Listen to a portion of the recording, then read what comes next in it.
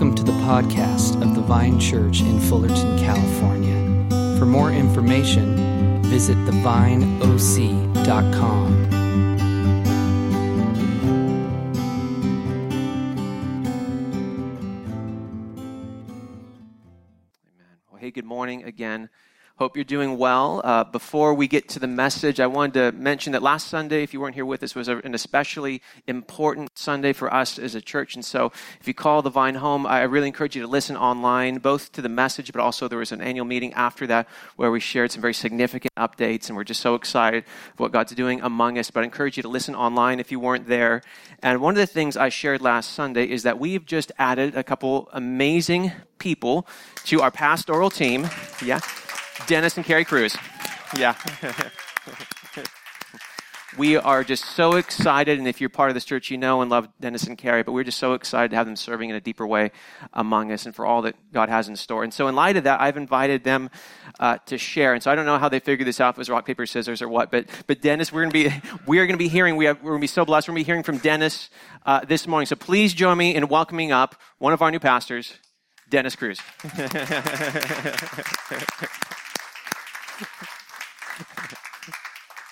Can I pray for you, brother? Please. Please join me in prayer. Father, we thank you for you. We thank you for your word. And we pray that through it now, Lord, that you would speak to us. Would your word come alive in a fresh way? God, would you give us open, receptive hearts to all that you want to say and do this morning. And we pray for our brother Denis. We thank you for him. We thank you for the call upon his life. We thank you for blessing us with him and with Carrie, God. But we pray for Denis that you just bless him and that you would just, Lord, would you anoint him afresh with your Holy Spirit? And would you just give him your words, your thoughts, your heart right now? God, bless him and speak through him, we pray. In Jesus' name. Amen. Amen. Ready? Okay. Good morning. I want to thank Michael, for giving me this opportunity to preach. So, as I'm standing here, I usually have my wife, Carrie, sharing with me. And after today's sermon, you may wish Carrie was still standing with me sharing. Yep, I get it. So I am now, according to Michael, a seasoned 2-week part of this pastoral staff. 2 weeks. I want to share a story that I hope encourages you because I believe I was called and selected to work at the Vine. Many of you know, if you're in Practicing the Way of Jesus groups, that I was an educator for almost 40 years. I was a teacher, a principal, ended my career as an executive director in the district office.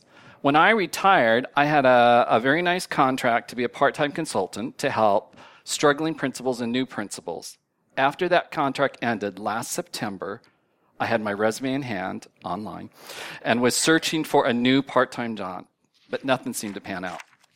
One day, when I was praying, I felt like God said very, very clearly that I would get a job sometime in January. And don't worry.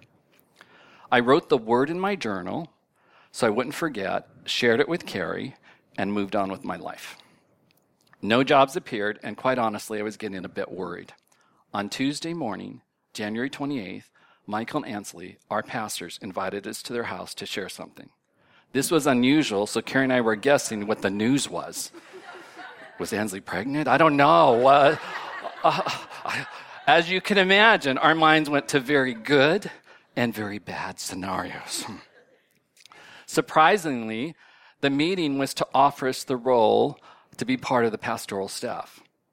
After I lifted my chin off the floor, we chose to pray and fast and let them know our decision by the end of the week. On January 30th, we accepted the position. God said I would have a job in January. Not the one I imagined. But he provided for me the one to fulfill. Because of the events that happened, God's word, prayer, fasting, and a bunch of other things, I believe I was called to this position. But I'm not the only one that's called. I know that if you're a follower of Jesus or you want to become a follower of Jesus, you are called. In Ephesians 4:1 it says, as a prisoner for the Lord, then, I urge you to live a life worthy of the calling you have received. Hebrews 3 says, therefore, holy brothers and sisters who share in the heavenly calling, fix your thoughts on Jesus, whom we acknowledge as our apostle and high priest. And in 2 Peter 1, it says, therefore, my brothers and sisters, make every effort to confirm your calling and election. Now is the time to discover his will to advance the kingdom of God here on earth. The question is, and it's for me too, are we ready to follow God's call for our lives? In Romans 8:14 it says, for all those who are led by God's Spirit, these are God's sons. One of the greatest gifts God offers us is the privilege to be led by the Holy Spirit, by the Spirit of God. As children of God, we can expect to be led by the Holy Spirit, which will provide us with the wisdom of God to make the right decisions. Our ability to tap into our calling is much easier when we make our decisions based on the leading and the guiding of the Holy Spirit. Pastor Michael shared at Ash Wednesday this last week service that our main calling during Lent is to return to the heart of Jesus. That's the big calling. We are to return to him wholeheartedly. That's our main call. If we get that, then all of the things will fall into place. That is our lifetime call. In addition to following Jesus with your whole heart, you may be aware of another call on your life right now. Or you may not know what the deeper call is yet. But God may be calling you to something more, and only you and God together can uncover what he has in store for you. I told you I was an educator, and therefore I know many teachers. Some teachers look at teaching as their job, and that's good. Others describe teaching as their career, and that's great. Carrie and I were public educators for many years. Even though some people thought of teaching as a job or career, Carrie and I knew that we were to share the love of Jesus in our classrooms and with the parents. That was one of our callings. We prayed for our students and their parents and tried as best as we could to have a purposeful life in education worthy of God's calling. When we moved to our current home, we invited some people to bless and pray for us. Pray for our home and our new community. Someone had a word that we were supposed to be a lighthouse in our neighborhood. But it wasn't the lighthouse I pictured. It wasn't the New England lighthouse that goes over there and looks for people that are in darkness. The lighthouse was in reference to being light, not heavy. We believed that our calling was on our block was to be light and airy, full of life, and fun to be around. We have had many victories and failures, but for 20 years, we have tried to live out that calling with purposeful intention. And by living in that calling, God continues to show up today. All of us here are unique individuals, and we are all on different journeys. God has different calls on our lives and speaks to us in different ways with different timing for each of us. Some of you right here may know what your calling is and may be currently in the midst of victories and maybe in the midst of trials. Some of you may have a sense of what your calling is, but at this moment don't know the depth of your call, haven't figured out the specific details yet, or not quite sure what to do to embrace your call. At this time, some of you may not know what your specific calling is, and you may need more time with the Lord to uncover that unique thing that you are called to do. Wherever you're in the process, it's all good. So if we're followers of Jesus, what should we do concerning our calling? Let's look at some examples. In Luke 4:1, Jesus, full of the Holy Spirit, left the Jordan and was led by the Spirit into the wilderness. We know that Jesus just didn't go to the desert on a whim, but that he was led there by the Holy Spirit. He fasted for 40 days, and like other times during his life, he spent time communing with the Father in prayer. This time was especially important because it took place before he was to begin his ministry, his massive calling to bring salvation to people till the end of time. In Nehemiah 1:3, it says, and this is Nehemiah speaking, they said to me, those who survived the exile are back in the province, are in great trouble and disgrace. The wall of Jerusalem is broken down, and its gates have been burned with fire. When I heard these things, I sat down and wept. For some days I mourned and fasted and prayed before the God of heaven. Nehemiah is one of Israel's great leaders, recognizes his call to rebuild Jerusalem's walls after the exile. This rebuilding, in the face of great odds, represented the people's renewal of faith, overcoming their national shame, and reforming their conduct. Nehemiah, like Jesus, fasts and prays. He also mourns. If we are followers of Jesus or want to be followers of Jesus, and we believe that we are called, what are we supposed to do? It looks like we're supposed to fast and pray. Jesus and Nehemiah fast and pray in order to get ready for their massive endeavors. They want to be prepared for what's coming. Whether you know the calling God has placed on your life or you're starting afresh and you're not exactly sure what's next, I suggest you fast and pray. A few weeks ago, Michael preached on discipleship essentials on how to pray. If you weren't there, I suggest that you go online and hear Michael's message to get a deeper understanding of how to pray. But prayer really is just a conversation with God. We are to come to God, to the God of the universe, with boldness and confidence. Prayer is communing with the living God. Talking, listening, receiving, asking, waiting, yielding, rejoicing. During this Lenten season, I want to offer up a couple of practices that we learned from practicing the Way of Jesus groups that might be helpful in your prayer life. Everyone is uniquely made, so one of these suggestions may or may not be helpful to you. So one during this Lenten season is pray the Lord's Prayer each day during Lent. If the Lord's Prayer provides a summary of life that we've been created for, praying this prayer for ourselves and for one another can be a powerful way to train and express our desires for life in the kingdom of love. Every day, pray for yourself and for another person. You may choose to personalize the words to fit your situation or another person's situation. For example, God, you are my true parent. Help me embrace your calling, learning to be aware of your presence in this day. Also in practicing the Way of Jesus groups, little hint. So you might want to select a repetitive activity that you already do throughout the day. You wash your hands, you drink water, you eat snacks, you walk through a doorway. During Lent, choose a simple sentence to pray every time you engage in this activity. For example, every time you wash your hands, you could say something. You choose the words, wash my hands today, I pray, Jesus, thank you for cleansing my heart. Make me like you, Jesus. Imagine doing that every day, 10 times a day through Lent. See what God does. Or let living water flow out of me today. Or you say, that doesn't work for me. Well, every time you take a drink of water, pray, my real thirst is for more of your presence, Jesus. You're my living water. Just do it every time. Or every time you eat a snack or a meal, pray, my true hunger is for your presence. Your word is sweet to me. Every time you sit or stand, depending on your job or your lifestyle, pray, Father God, you know when I sit and when I rise. You know my every thought and my way. And that's from Psalm 139.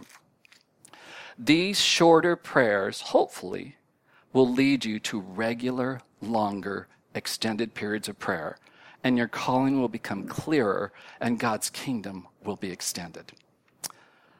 I love this quote, and Carrie just shared it with me a couple days ago. I love what E.M.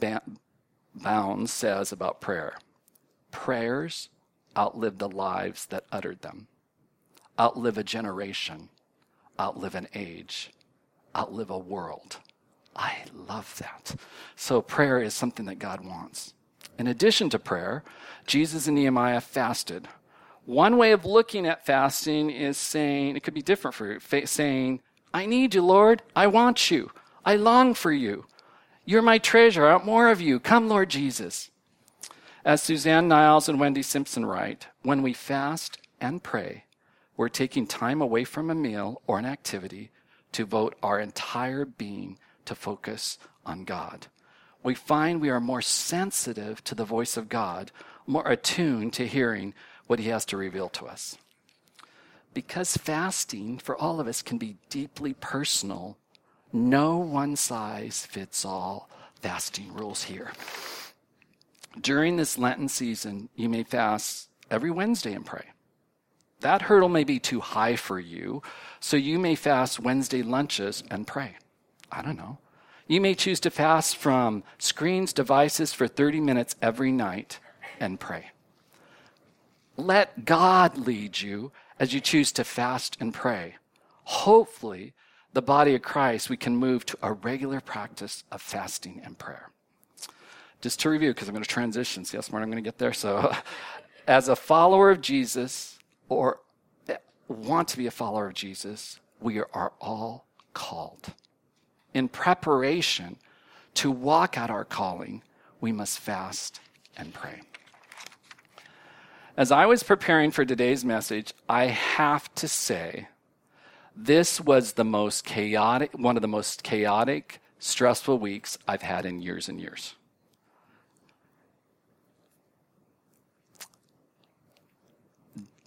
It was, I'll put it this way, stinking hard. Are you surprised? I'm not, but I don't like it. I know that I'm called. I prayed and fasted. Guess what? The enemy doesn't like it. In fact, the devil will do everything in his power to thwart the work of God. Jesus is God and was fully human, and the devil tried to mess with him in the wilderness. However, we know that God was victorious. He overcame and continues to overcome today. Before I was to share today, I kept praying, and in 2 days in a row, this word kept coming to me. It was chaos. And I wrote 9 pages in my journal about chaos in the world. Yes, you are called, and unfortunately, the enemy will do everything in his power to create chaos. However, we know our God reigns, and with God's love and support, we can overcome. So when I want to talk about chaos, I was looking over this 20th century, because we're in the 21st. The light bulb was an invention, maybe one of the greatest inventions of all time. However, the light bulb may create chaos in your life, in some of our lives. Instead of resting and settling down for the night and entering into God's peace and rest, people in America work all hours of the night, binge watch, and do countless amounts of chores. It wasn't supposed to turn out this way. John Maynard Keynes, one of the founders of modern economics, made a famous prediction by 2030. We're in 2020 already, but 2030, advanced societies would be wealthy enough that leisure time, rather than work, would characterize national lifestyles. So far, that forecast is not looking so good. With the advent of modern inventions, we thought we'd have more time. However, and I did some research, Americans have less time than they did in the 12th and 13th centuries. Now, centuries later, the norm is to work long and hard, and you're admired for that. What a great quality. So hard that we don't take time to rest and be in God's presence. Chaos, chaos, chaos. The enemy wants to create chaos in our lives so we do not come to the heart of Jesus and live out the calling he has placed on our lives. In his book, Tyranny of Time, Robert Banks explains that those who are always on the run never meet anyone anymore, not even themselves, noting that in the end, spirituality is subverted and we lose the capacity to enjoy the present and know who we are. Nehemiah's book in the Bible is amazing, and I encourage all of you to read it. It's 13 chapters. For our purposes today, I want to highlight Nehemiah's calling, how the enemy tried to create chaos, and how Nehemiah completed his mission with the help of God. So I broke in Nehemiah his story into 4 parts. His starting his call, halfway through the call, completing the call, and afterward. So in Nehemiah 2:8, it says, 8b, it says, "And because the gracious hand of God was on me, the king granted my requests. So I went to the governors of Trans-Euphrates and gave them the king's letter. The king had also sent army officers and the cavalry with me. When Sanballat and the Horonite and Tobiah the Ammonite official heard about this, they were very much disturbed that someone had come to promote the welfare of the Israelites. What an interesting passage. The king gives Nehemiah his blessing, his trust him, and sends him with all the necessary documentation, army officers, and the cavalry. I always want to say cavalry. I don't know why. Before he starts his journey, I'm going to reiterate, he has the king's favor and blessing. The king gives him everything he needs. You would think it's a done deal, a slam dunk, but the enemy has a different plan. As soon as his attention is announced, Sanballat and Tobiah are mad. The enemy is angered because God's plan is put into motion. As you will see, the enemy will try to create chaos in the plans of God. Whenever we discover your calling and have God's favor, the enemy will try to create chaos in your life. So let's fast forward to the halfway mark. The people work hard, and the wall is half its height. So if you think of the wall of Jerusalem, half. That's great progress. Do you think the enemy will just sit there? Let's read and see what happens next. So let's turn to Nehemiah 4:6. So we rebuilt the wall till it reached half of its height, for the people worked with all their heart. But when Sanballat, Tobiah, the Arabs, and the Ammonites, and the people of Ashdod heard the repairs to Jerusalem's wall had gone ahead, and the gaps were being closed, they were very angry. They all plotted together, which is unusual, so those different groups plotted together to come and fight against Jerusalem and stir up trouble against it. But we prayed to our God and posted a guard day and night to meet this threat. Whether we like it or not, sometimes in our life, chaos is thrown right at us. Don't be surprised when you're fulfilling your calling, the enemy will gear up and try to stop what God is doing. In 1 Peter 4:7, those that were there, remember this one? It says, the end of all things is near. Therefore, be alert and self-controlled so you can pray. So you got to be aware there's chaos. Halfway through our mission, we can't give up. We have to pay attention and we can't get distracted. We cannot succumb to chaos. We need to pay attention, be alert, and pray so that God's purposes can be fulfilled. Let's fast forward one more time. The walls are completed. They're all done. And there's not a gap in the wall. So guess what happens? Yep. Sanballat, Tobiah, Geshem, and the rest of the enemies are mad. Sanballat sends the following message 5 times. Now, in your life, the enemy is angry, sneaky, and relentless. Let's see what happens next. So Nehemiah 6. And this is Nehemiah them sending a letter, in which was written, it is reported among the nations, and Geshem, who you can totally trust, says that it's true, that you and the Jews are plotting to revolt, and therefore you're building a wall. Moreover, according to these reports, you are about to become their king. I sent him this reply. Nothing like what you are saying is happening. You're just making it up out of your head. I love it. The enemy is making up lies, and Nehemiah speaks the truth and doesn't succumb to their craziness. So if you got bombarded 5 times from someone at work or something, 5 times in a letter and this and a message, come meet me and do all this, Nehemiah just speaks the truth. The project is completed. The wall is built. There should be relief and jubilant joy, but the enemy is still at work.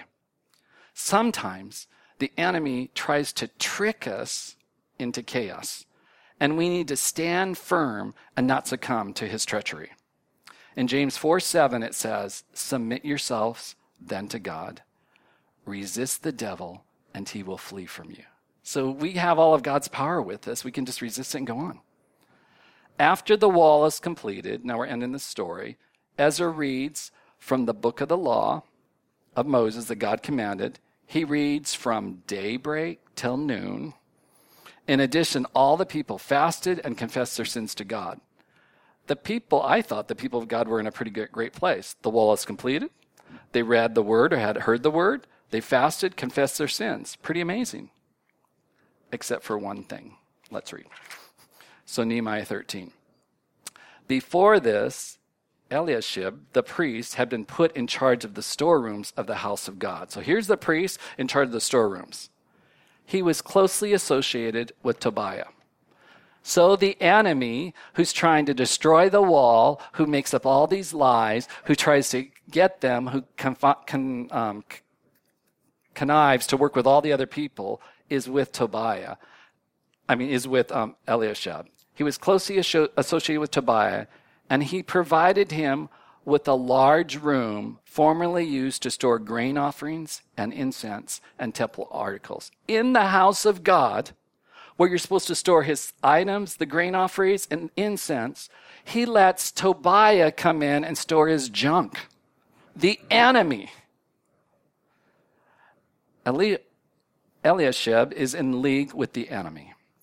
He invites this traitor into the house of God. It's ridiculous. However, sometimes we open the door purposely and invite chaos into our lives. It's crazy. If you know that you're called, the enemy will stop you, try to stop you somehow, some way. Are you intentional about your calling? If you aren't intentional, chaos and confusion will come quickly to keep you from knowing and entering your calling. Know your mission, your calling, because the devil will try to stop you. There is an enemy who tries to thwart us, but our God is mightier. Hallelujah. Can I hear a hallelujah? Hallelujah. Amen. I love it. Stepping out of chaos is intentional. You and I can get sucked in. We live in America, for heaven's sakes. We can get sucked into chaos, but we need to intentionally walk out. With God's leading, times of peace and stillness, fasting and prayer are the ways to counter chaos in the world, in our lives. Have you ever had outside your office or home a drilling or jackhammer or buzzing outside of you for a long period of time, maybe hours, maybe days? Soon you get used to the sound, but not really. But once it stops, your body involuntarily goes, rest. Have you ever had that? It just rests and you're no longer tense. We do not want to live in chaos. We need to stop living in chaos in order to calm our bodies and our spirits. We need to have that sigh. We must wait, listen, and see where the chaos is in our lives. Where are those jackhammers and those drillings in your life? Where does your chaos come from? I don't know. Work, the drive home, on the freeway, news, overbooked activities, I have no idea. I want to share a personal story how chaos became part of our Christmas tradition and how prayer, intentionality, bravery, and humility countered the Cruz's chaotic Christmas. At the time we only had 2 kids, our son Stephen was 5 and our daughter Elise was 3. And every other year we'd go to Carrie's house for Christmas or mine. It was our turn to go to our families. So during those times at Christmas, Carrie and I value saying thank you, being appreciative of gifts, showing gratitude. That's a value of ours. So Stephen, our son, and Elise were the only grandkids on both sides, and my dad was in their 70s. So you can imagine they got a lot of stuff. We didn't care about the lot of stuff, but during the opening of gifts, it was a frenzy free-for-all. So there were people who were opening it. We didn't know who it came from. Was there a gift card in the trash? I didn't know. And at the end, there was just mounds of paper, Scotch tape, junk. Merry Christmas. It wasn't good. It was chaos. If you saw it in a movie, that would be the word chaos. They go, Cruz chaotic Christmas. So it would be that. So Carrie and I had a conversation, and it was our turn to go to the Cruz's house for Christmas, and we said, we don't want to live that anymore. because it's too much chaos. The world says, be greedy. The world says, have more things. The world says, have this, blah, blah, blah, blah. And we said, no, we don't want that. That's too much chaos for our lives. And we want our kids to be grateful and appreciative and understand that, and really understand who Jesus is during Christmas. So Carrie and I prayed. We talked about it and prayed. And I had to talk to my mother. And why am I filling my hands? Sometimes when you talk to your mom, you're reduced to the age of 10. I'm just saying.